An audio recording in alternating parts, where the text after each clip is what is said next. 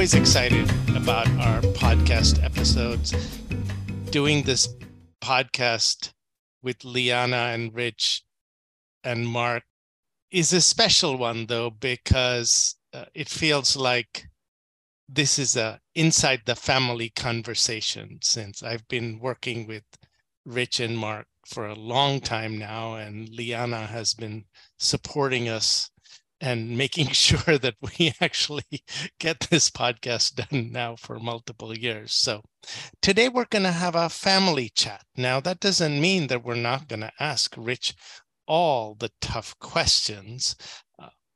But first, welcome to you, Rich. Thanks for coming on our podcast. I have been begging Rich to come on our podcast for a while now, and Mark has been excited about the prospect of having somebody who actually knows about local governments come on our podcast, but he just would ignore those emails and texts of mine until he did a podcast for my colleague, Mike Livermore. And then I was able to use the guilt factor of how could you do a podcast for Mike Livermore and not come on our podcast. So finally, Rich has come to our podcast reluctantly.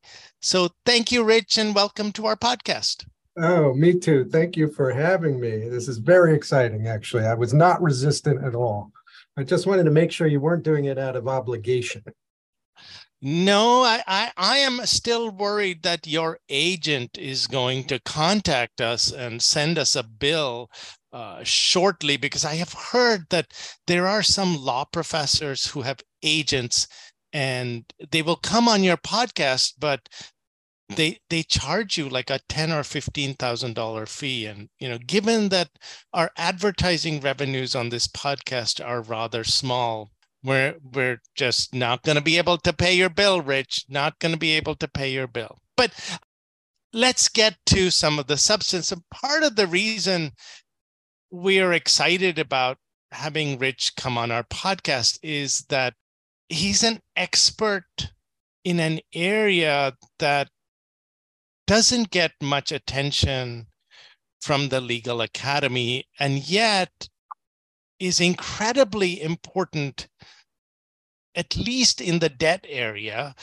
because a huge amount of the global debt market involves sort of what we would call sub-sovereign debt that is raised at the city or state level, or these in-between creations that are governmental, but not purely sovereign. So, and Rich has this exciting new book about city power that he's just written about the rise in the importance of cities. And as I understand it, about how it's really important to think about cities versus states. And while we're going to take the conversation in the direction of talking primarily about debt dynamics, I thought it would help us as a starting point to get a sense from Rich about what is exciting about cities, why write a book about cities, and why write all these articles about cities. And I would not have normally thought it was so exciting, but even I'm excited about cities now, thanks to Rich. So Rich, why did you get excited about this? Well, thanks, me too. So I'll just say a little bit, which is, I'm sort of a frustrated urban planner, I guess, and I teach property and land use and other topics, but also urban law and policy. And cities, to me, are where all the action is. I think increasingly what folks are realizing, or have realized for some time, is that cities are the basis for economic development in their nations and in their regions. And what we've seen on a regular basis is claims about the demise of the city, and that, particularly in the second half of the 20th century in the United States, there were long-held claims that the city was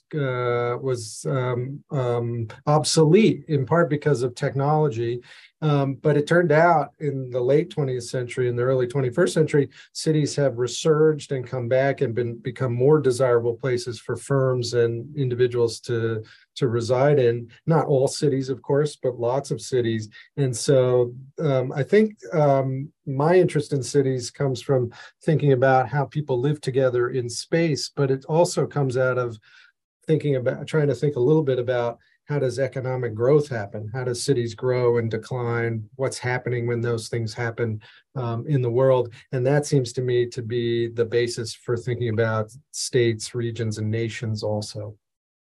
So, Rich, this focus on economic growth allows us to talk a little bit about debt. And Mark and I, we have a singular focus on debt and government debt, although Mark knows other things as well. I don't. But in the literature on debt, one of the primary reasons to think about how sovereigns or sub-sovereigns are organized is that those methods of organizing or those methods of setting up the rules for how a local government will be constrained are thought to impact the cost of capital of these local governments. And the local government could be at the city level. Many cities have incredible power in terms of being able to raise capital. And if growth is directly tied to your ability to borrow, because if you can borrow, then you can invest in the future and then you'll grow, then debt is a crucial part of the story, and the ability to raise debt is a crucial part of the story. And my sense from your book is that you are a little bit skeptical about this sort of single-minded focus on how can we raise debt more cheaply.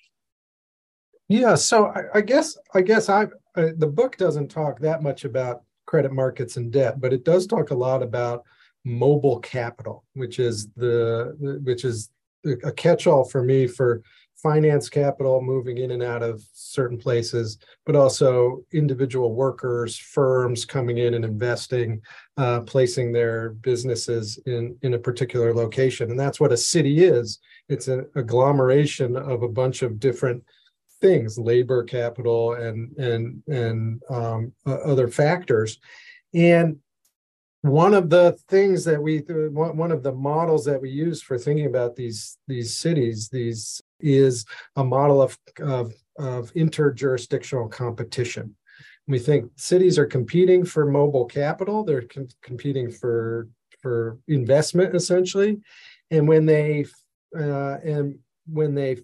fail to do a good job, investment flees and the city declines. And when they do a good job, investment pours in and the city prospers. And the book is about how that kind of simplistic model, we actually know it's not quite right, but we sort of use it a lot in law and when we're thinking about policymaking.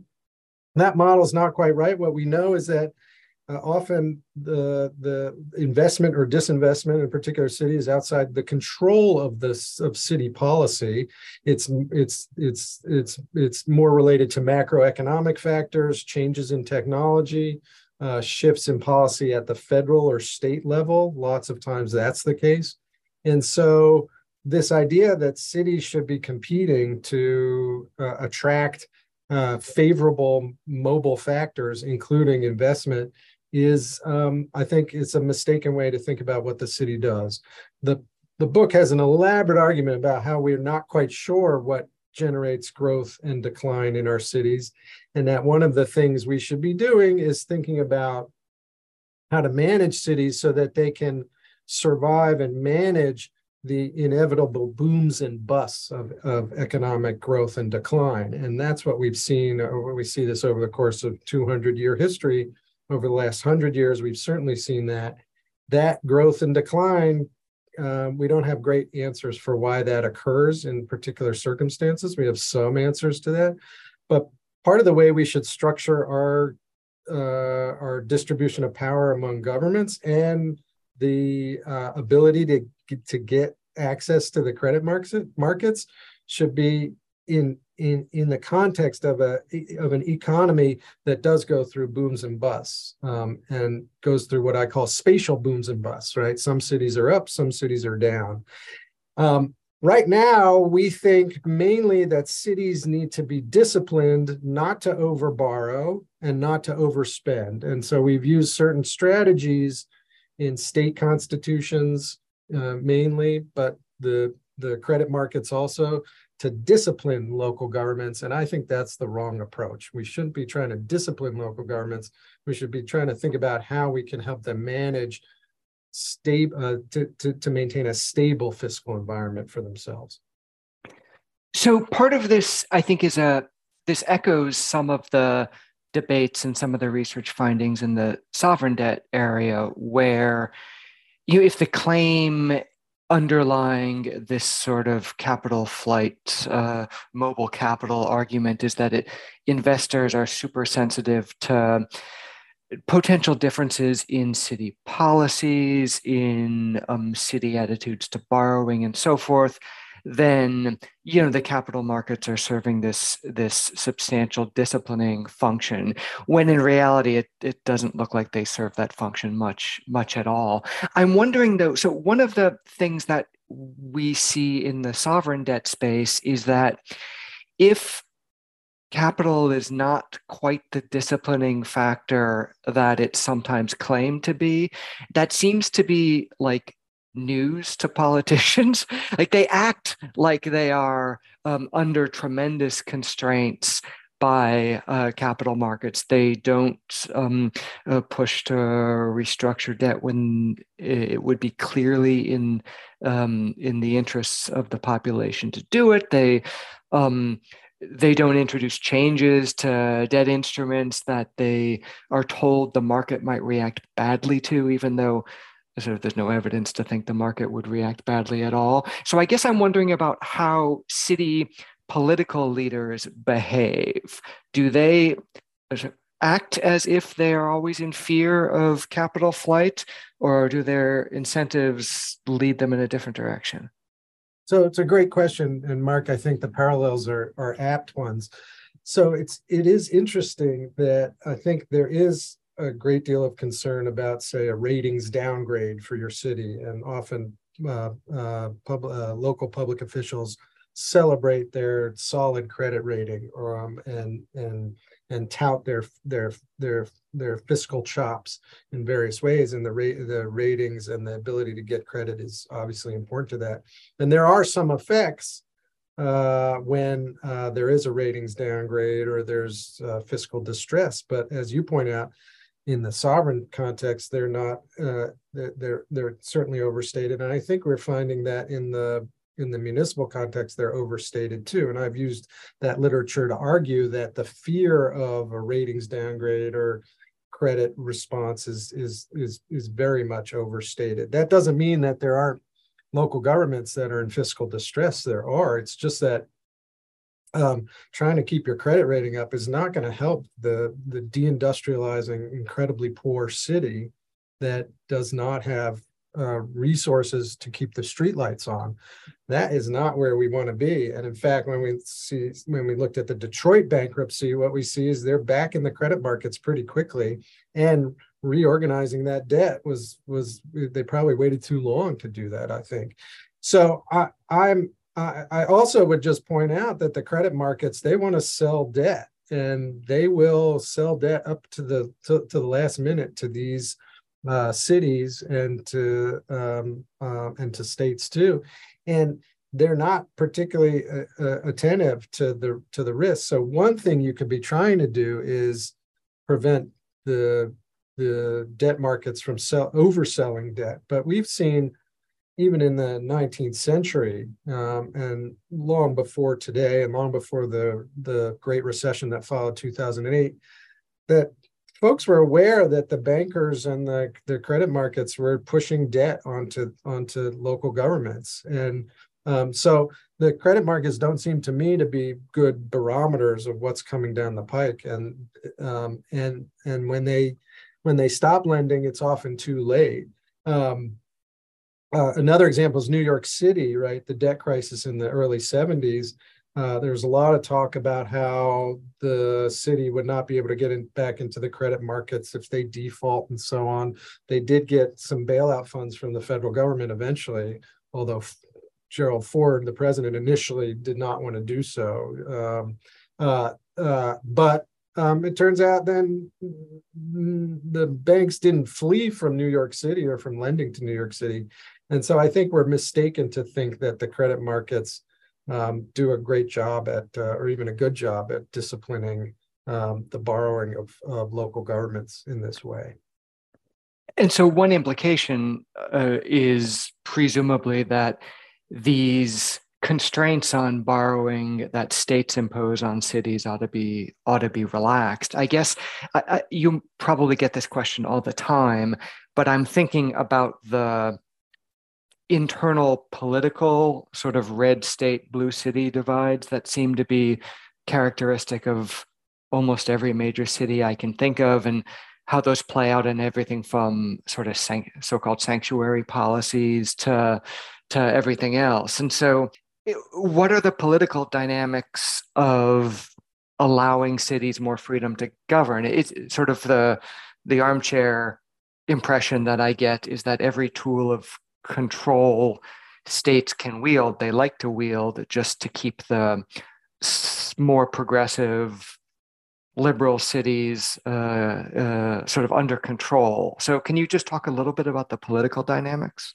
Yeah, for sure. So I think what we're seeing recently, and you pointed this out, Mark, is sort of what some have called a kind of a preemption explosion, which is, and this is often in states, red states with blue cities, as you point out, which is states coming in and overriding or preempting or getting rid of local efforts along many dimensions.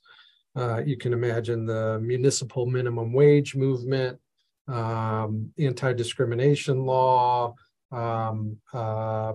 policing has been a big issue, gun control, all these hot button issues that we've seen in the past, particularly in the past decade or a little bit longer. And that's often a red, again, as you say, a red state, blue city phenomenon. But it turns out and this is why I wrote a book called City Power.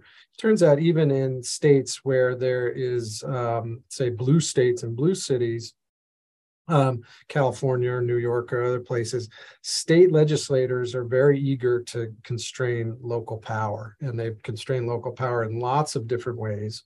It might be specific to things like gun regulation or minimum wage, but also since the 19th century, and then again in the 20th century, there have been state limitations on local governments taking on debt, so debt limitations, and then tax and expenditure limitations, or TELs is what these are sometimes abbreviated.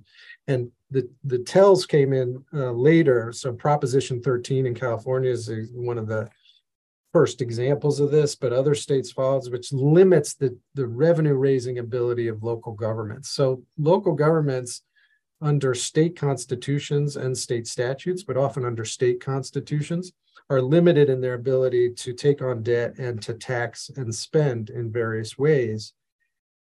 These restrictions I call have been called the fiscal constitution by academics writing in this area, and there's no real analog in the U.S. Constitution to these kinds of restrictions, and they were initially intended in the 19th century to prevent local governments from going too deep into debt. The state legislatures thought that cities were giving away the store, right? They were corrupt. They were handing franchises out to the electric companies, the water companies, and especially to the railroads. And that put the taxpayers, local taxpayers, on the hook for these financing of essentially private enterprise infrastructure in many cases, but also it benefited private actors. And so there was a worry that the local governments were captured by these interest groups and the state legislature was coming in to restrain them. But I think what those have done essentially, for example, a debt limitation essentially forces local governments, instead of raising debt on their own, we now have these special purpose governments that are created that the debt limitation doesn't apply to. And so we get a proliferation of these unique entities that are able to issue debt around the debt limitations that are in constitutions, state constitutions. And so what you've seen is local entities still trying to pay for services and raise money, but they have to do it through a backdoor way, and it's susceptible to courts, and it's not very effective, these debt limitations. By the same token, on taxing limitations, it means that when a government wants to raise money, it might have to go to the state legislature, and the state legislature, if it's is often hostile to tax increases, even if the local populace and the local citizenship wants those tax increases. Often politically, the state legislators are going to say, no, we don't want to be tagged with the idea that we've raised taxes. And so you get a real disjuncture in the political interests between the state and the local governments. State legislatures are apt to force costs onto local governments, but not give them the resources. This is the unfunded mandates debate, not give them the resources or even the revenue raising capacity to then meet those responsibilities. And so that is an intergovernmental dynamic that's very hard to resist.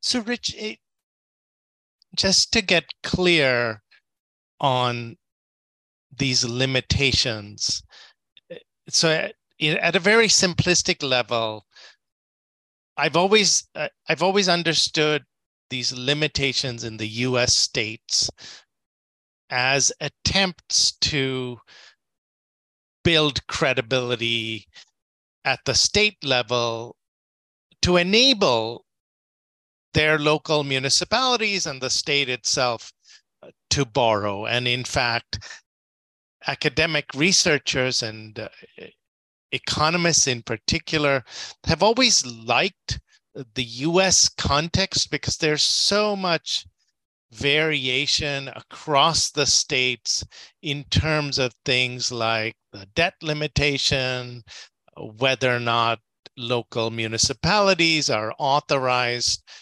to use federal bankruptcy, taxation limitations, or sort of more nuanced limitations that might affect school districts or hospitals, or, just there seems to be a plethora of complicated local rules constraining and supporting a multi-trillion-dollar market. But listening to you and reading some of your articles, I think in 2012, you had a couple of articles on debt markets, Debt and Democracy, and Citizens and Bondholders, if I remember the titles correctly. And you are deeply skeptical that any of these work, and they mostly seem to be historical artifacts, including these state debt limits that seem to have basically never worked. Now, of course, we're all thinking about debt limits these days because we have a federal debt limit, and that also seems to be a product of the same period of time, and also seems to be utterly dysfunctional. But just broadly speaking, is all of this just historical happenstance? And then for some bizarre reason, we can't get rid of these, and because they're used for political purposes today? So, sorry, that was kind of confusing and long-winded. Yeah, so it is right that the fiscal constitution in the states, at least the debt limitation part, and then public purpose requirements in state constitutions, were a reaction to the particular kinds of fiscal crises that 19th century cities faced. So growing industrial cities, building lots of infrastructure, and the corresponding kind of corruption that may have accompanied that, or overspending in order to attract. Again, there's always this idea that cities are competing to attract mobile capital, to attract the railroads, and then following the railroads will come industry and people and settlers and all this other stuff. So there's this idea that you've got to do this and you're forced to do this, but we need some restraint on that. And some economic historians think that those kinds of debt limitations and constitutional restraints were a signal to that these entities, these municipalities, were good borrowers and that they would repay their debts, and that fostered development in these places. But it's not at all clear that that's what's going on. And in fact, when we look at, say, more contemporary practice, what has happened over the course of the 20th century is suburbanization occurred, in part because of the automobile, but for other reasons too. Sunbelt cities grew, old industrial cities declined, and we continue to see that pattern.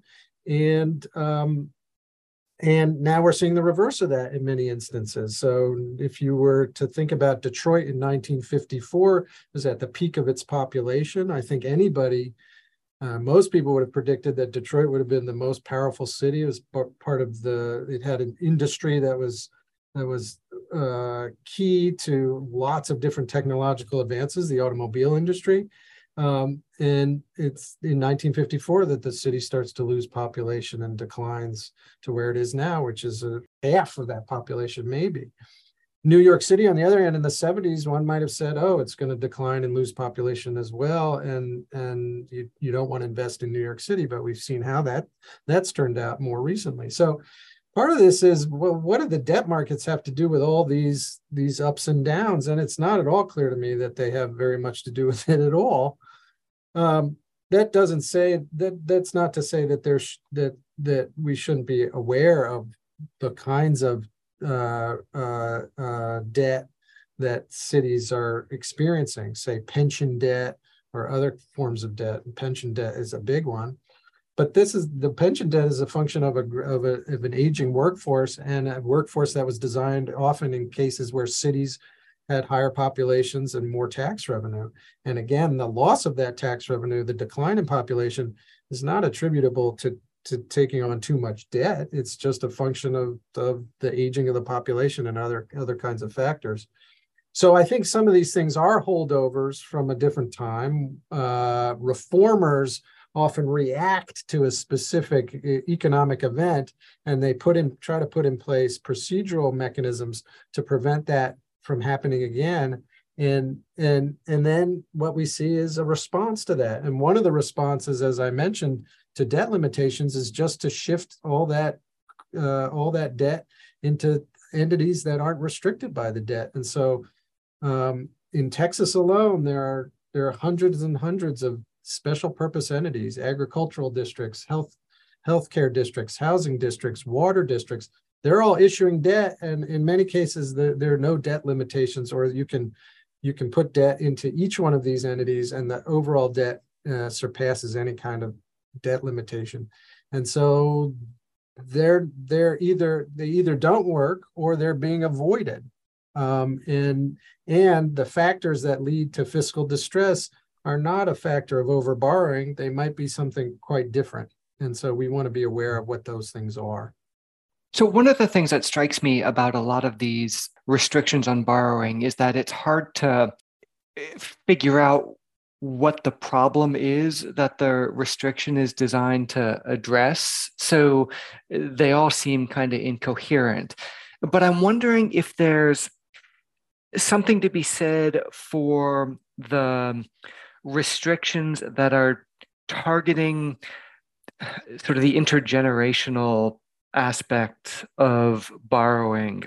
And I'm thinking in particular of the requirement, if I think some states maybe still have this, although you'll correct me if I'm wrong, but the requirement that there be a referendum to approve the appropriation to service new debt, which I don't know whether those make sense, although I know a bunch of economists like them. But those seem to me at least to have a fairly clear sense of the problem they're trying to deal with, this tendency to favor current consumption even at the expense of future taxpayers. And so I'm wondering if we should just be thinking separating some of these kinds of borrowing restrictions out as having plausible value, and then perhaps eliminating others like hard debt limits as serving no useful function at all. Yeah, so I mean, I think you can try to distinguish, and we don't want to paint with too broad a brush, but I would just say for debt elections, again, the special purpose entities are intended to circumvent that, and maybe we should therefore make the restrictions tighter. But an example would be often say you need to convince the electorate that you need a bond issue to build a new school. Often those bond issues fail. Why? Because the people in the town, maybe it's a more elderly population, or it's just the majority of the population doesn't have kids in the schools currently. But that's a kind of an example where the current electorate is probably being short-sighted in certain kinds of ways, right? Which is they're not investing in the kids for the community, and they're also maybe making a decision that would dissuade young homeowners with children from coming into the jurisdiction. It seems like a backwards kind of view. So the voters can also be quite short-sighted in this way. And so I don't think we have an ideal way of making sure that the local government officials are making sure to take into account the interests of current voters, current residents, and future residents, and smoothing out that spending across a number of generations, which is what you want to do for infrastructure that's going to be that's going to be put into place and might last 30 years or 50 years or so on. That's an appropriate way to fund that through debt service. It's very hard to figure out we know who the current residents of a jurisdiction are, but we don't know who the future residents of a jurisdiction are.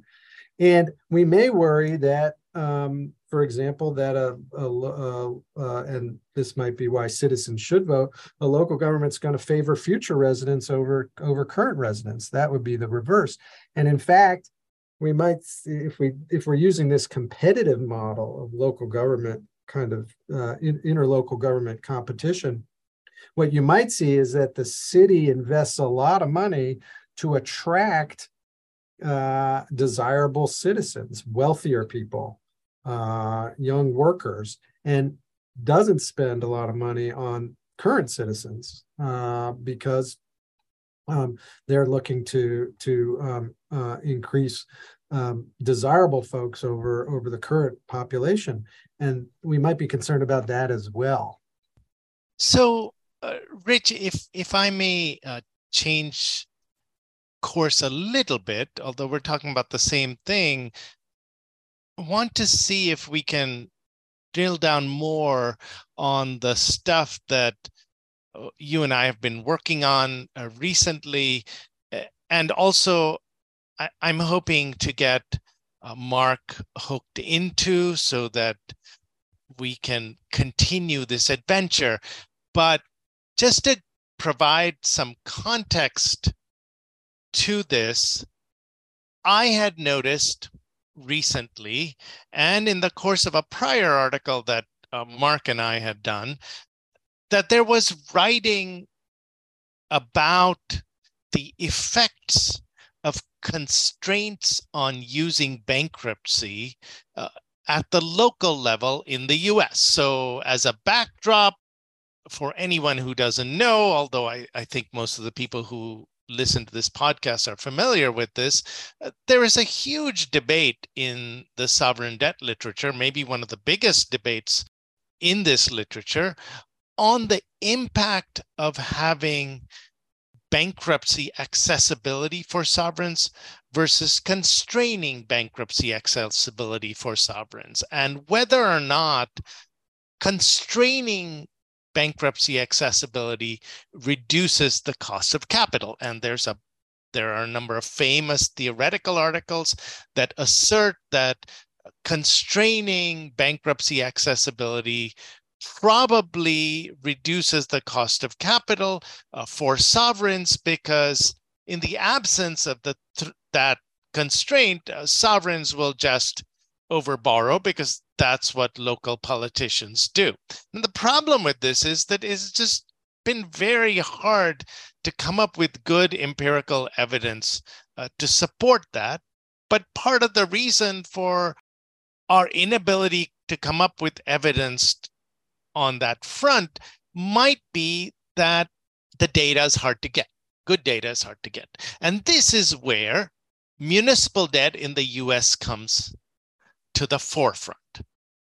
Because as a result of these 19th century rules that were put in place at the state level, we have in the United States a considerable amount of variation across the states as to whether or not local municipalities are allowed to access Chapter 9 federal bankruptcy or not. And so from a researcher's point of view, this is nirvana. You can look at these different states and you can look at the municipalities in the different states and their borrowing costs. And you can look at a municipality in North Carolina, and you can look at a municipalities right across the border in South Carolina. And if they have slightly different rules, you can compare their cost of capital and see, do investors actually think that the access to bankruptcy or lack of access to bankruptcy impacts the behavior of local politicians? And there's some famous studies, including published in the very best of financial economics journals that I know are hugely hard to get publication in from my various failures to get published. I know this. And they assert that there is something close to a 10 basis points difference in your borrowing costs if you deny access to bankruptcy. So if you deny access to Chapter 9 bankruptcy to your municipalities, you borrow at a much lower cost.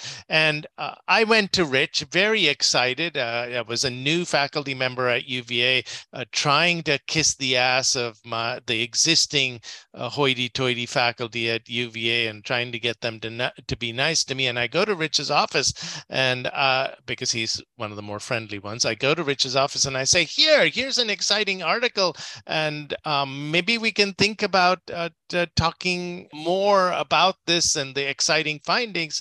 And Rich was like, this is very strange and does not seem plausible. So Rich, you can tell your version of this story, but I want to set it up before we talk about the findings that we had in terms of how you reacted to this perspective from the economics and finance literature. Oh, so me too. We're all friendly here at UVA, just to say. Very hoity-toity. Very hoity-toity. We're very, very, very, very prestigious.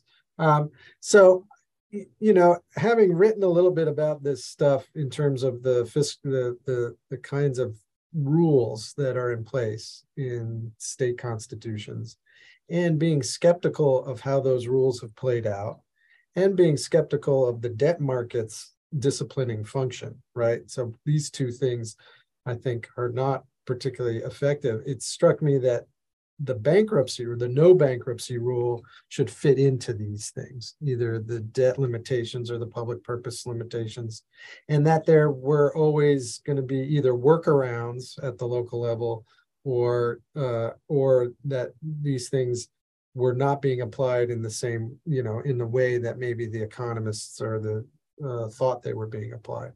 And so looking at these, I was skeptical that those kinds of background rules would make a huge difference, in part because states that allow access to bankruptcy and states that don't allow access to bankruptcy, it seemed pretty arbitrary how those states came to those conclusions, and or maybe on a regional basis or something like that. We haven't quite figured out when these states have decided to go in one direction or another, which would be interesting to figure out historically.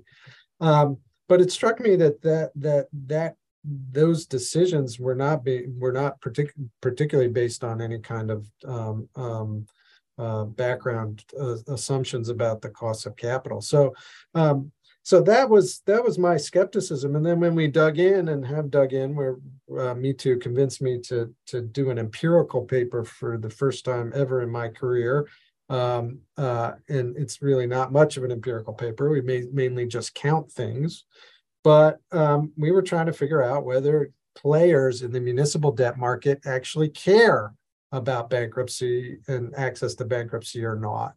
And what we want to be clear about here is that we're talking about a debt market that is not just cities or municipalities or towns.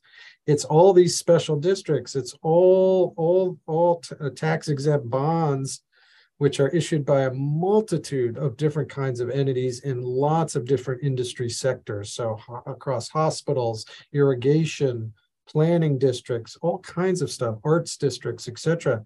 And to think that the bankruptcy access or non-access would have significant effects across all those sectors in all these states seemed just implausible. You know, I can't speak to the economics of these studies, of the finance studies, and their shortcomings, but our paper then, as Me2 knows, looks at whether bankruptcy access is disclosed in the offering documents for municipal bonds. And we looked at 600 municipal bonds from across different sectors, across different states. And we find really that it's not disclosed, or it's disclosed vaguely, even in states where the law does not allow access to bankruptcy. If this was good, and if creditors wanted this, presumably the issuers in those states would shout it from the rooftops. That is, they would say right on the front page of offering documents, we are not permitted to go bankrupt under state law. And they do not. They say, maybe we could go bankrupt, maybe not, we're not sure. For the most part, it's just boilerplate, vague statements about possibility. And that struck us as interesting if, in fact, creditors care about this information. And then we talked to participants in the bond market, lawyers and judges and ratings agency folks and some others on condition that we didn't reveal their names. And they were puzzled. They said, no one really cares about bankruptcy. They don't even care in distress, in a distress situation. It just doesn't come up, in part because local governments and these kinds of entities don't go bankrupt that often.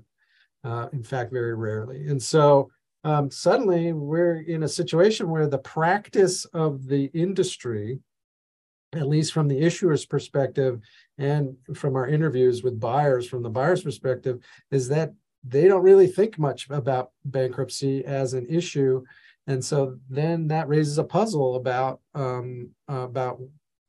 what we're seeing, if it's true, about the cost of debt. And when you compare a state that allows access to bankruptcy and a state that doesn't. And that sounds less plausible once we've dug into both the offering documents and doing the interviews with participants in the market. So I really like this project. I guess if I can put on my cynical hat though for a second, just to sort of probe at the underlying assumption about what disclosures ought to look like. So really simplistically, it seems to me that all this comes down to is a bet on, so fine, you could disclose if there is already an authorizing statute, although presumably that's a simple enough inquiry, maybe you don't need to. And for everybody else, it comes down to a bet on whether, if the shit hits the fan, state actors are going to change their minds and authorize the entity, if to the extent it needs authorization, to file for bankruptcy. And I'm kind of wondering, how you even disclose that.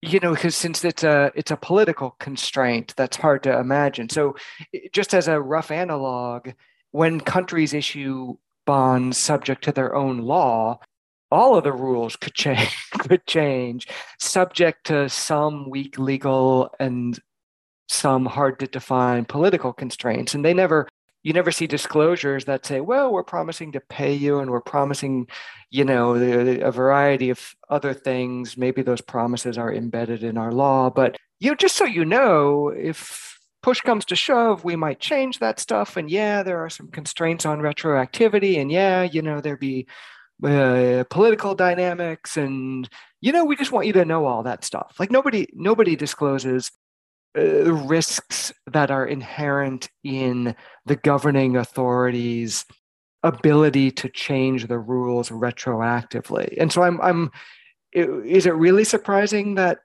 we don't see those kinds of disclosures here? Since it seems to me like that, maybe I'm thinking of this incorrectly, but it seems like that really is the determining factor in terms of whether most of these entities are able to file or not.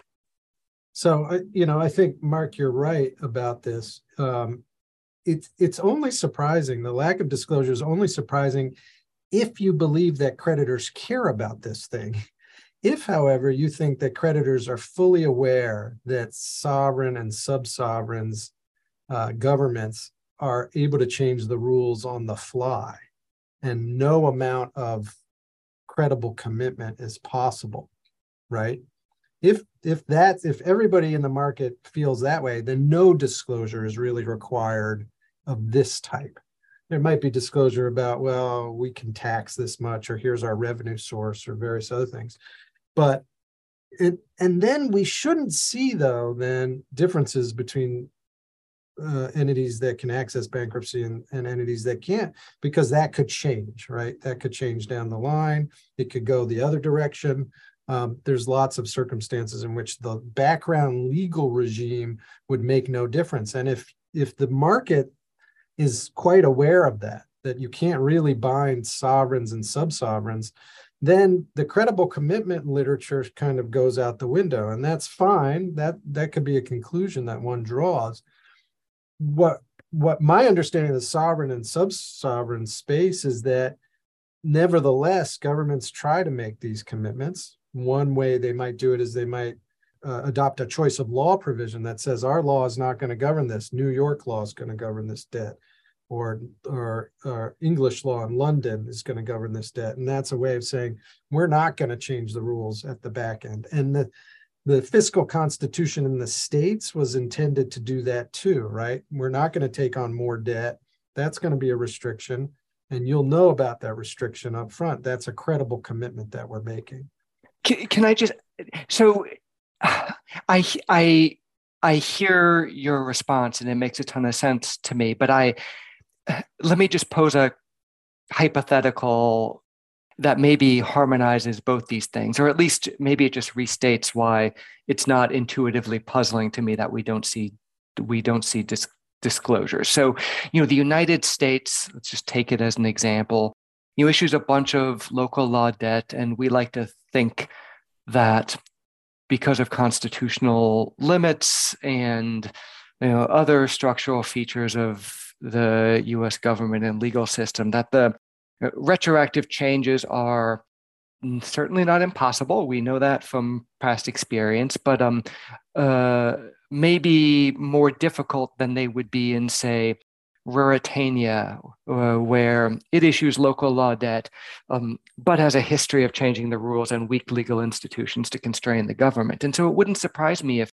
you saw a premium that investors charged Ruritania, but you still don't see the countries disclose details about their ability to change the rules and information about what the constraints on their ability to change the rules might be. Because first of all, investors know that the risk is there. But second of all, what can you disclose? It's all too subject to too many factors and too multiply determined to give investors meaningful information by way of ex ante disclosures. And so you could say, yeah, it's the credible commitments. Actually, that literature does make some sense, but it's still not puzzling to see no disclosures in the documents. Is Yeah. that still not the right way to think about it? So I think we can distinguish. We're looking at disclosures as a proxy for certain kinds of policies, and so it may simply be, and I've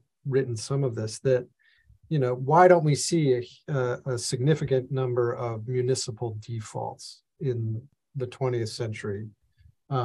And even after 2008, the Great Recession, there was predictions that we'd see massive waves of municipal defaults, and we don't. We see many more defaults on the private side than in the municipal debt side. And one reason for that is we have pretty robust, mature, and relatively sophisticated taxation system. We basically collect taxes in this country. The local governments are basically able to collect revenue in various ways. Not all cities, of course. There's some that are in quite deep fiscal distress and have trouble collecting their taxes. But we have a tax system that roughly works. We have a political system and a legal system that is relatively stable in various ways. And that in itself might be all the kind of credible commitment you need, right? That it goes on faith. The United States will pay back its debts. Some other countries might not. And this might be the case with certain cities. And the disclosures might not matter at all in that respect. It's just you look at New York City and you make a bet. Are they gonna pay back their debts to build this bridge or to build this housing and to build these schools? Yeah, they probably will. They're going to be robust and they're going to be economically sound, and we can kind of predict that. And then in the disclosures, you're not going to see very much at all. And that may be a reason we don't see very much at all. But that also seems to me to point towards away from thinking that any specific institutional design, like bankruptcy access or non-access, debt limitations or non-debt limitations, tax and expenditure limitations or non-limitations, any particular institutional setup, it points me in the direction of saying that's not going to be that relevant. What's relevant is, say, macroeconomic factors, the underlying legal and political situation in that particular place, whether they're in decline or they're not in decline. And in fact, when we talk to ratings agency people and others, they say we don't really care about the underlying legals, right? And so it's not that we're surprised by the lack of disclosure. What we're surprised by is any assertion that the underlying legals are doing any work. And what we do see in the disclosure is we see, for example, they say if they're often clear about whether the debt is backed by the full faith and credit of the state, for example. They either say no or yes, and they want to be very clear up front where the payment for this kind of debt is going to come from, whether it comes from revenues or it comes from someplace else. And in the municipal debt market, there's just a lot of confusion, it turns out, when we talk to folks about the status of certain kinds of debt. What is it secured by? And that creates some confusion too. So the big picture is it's not exactly clear how investors make these kinds of decisions, right? They're looking industry specifically. They're looking at revenue, revenue projections and the stream of revenue and how guaranteed that is. But a big event comes out of nowhere, 2008 recession, or interest rates go up or they go down. These things are in some cases going to have more effects than the specific institutional legal regime that is in place. That matters to us because then there are lots of debates about whether there should be access to bankruptcy or not access to bankruptcy, et cetera, et cetera. And if those things don't really matter, and that's what we're trying to figure out, then those debates become a little bit irrelevant. Rich, thank you so much. We know we're at the end of our time and you have probably other fancier podcasts that you have to go to, but we are so grateful you came to our little podcast. But I want to close with just my sense of this data that we spent so much time with our research assistants collecting, and then we ended up realizing that nobody seems to really care about the thing that in the academic research we are asserting is the most important factor. But what my takeaway on this is, this municipal debt market where you are seeing bond issues in the hundreds of millions being put out there every day is sort of, it looks like this giant Ponzi scheme. It looks like the rate of issuance that we were seeing with real estate instruments in 2007, 2008, right before the crash. So nobody's paying attention to this market.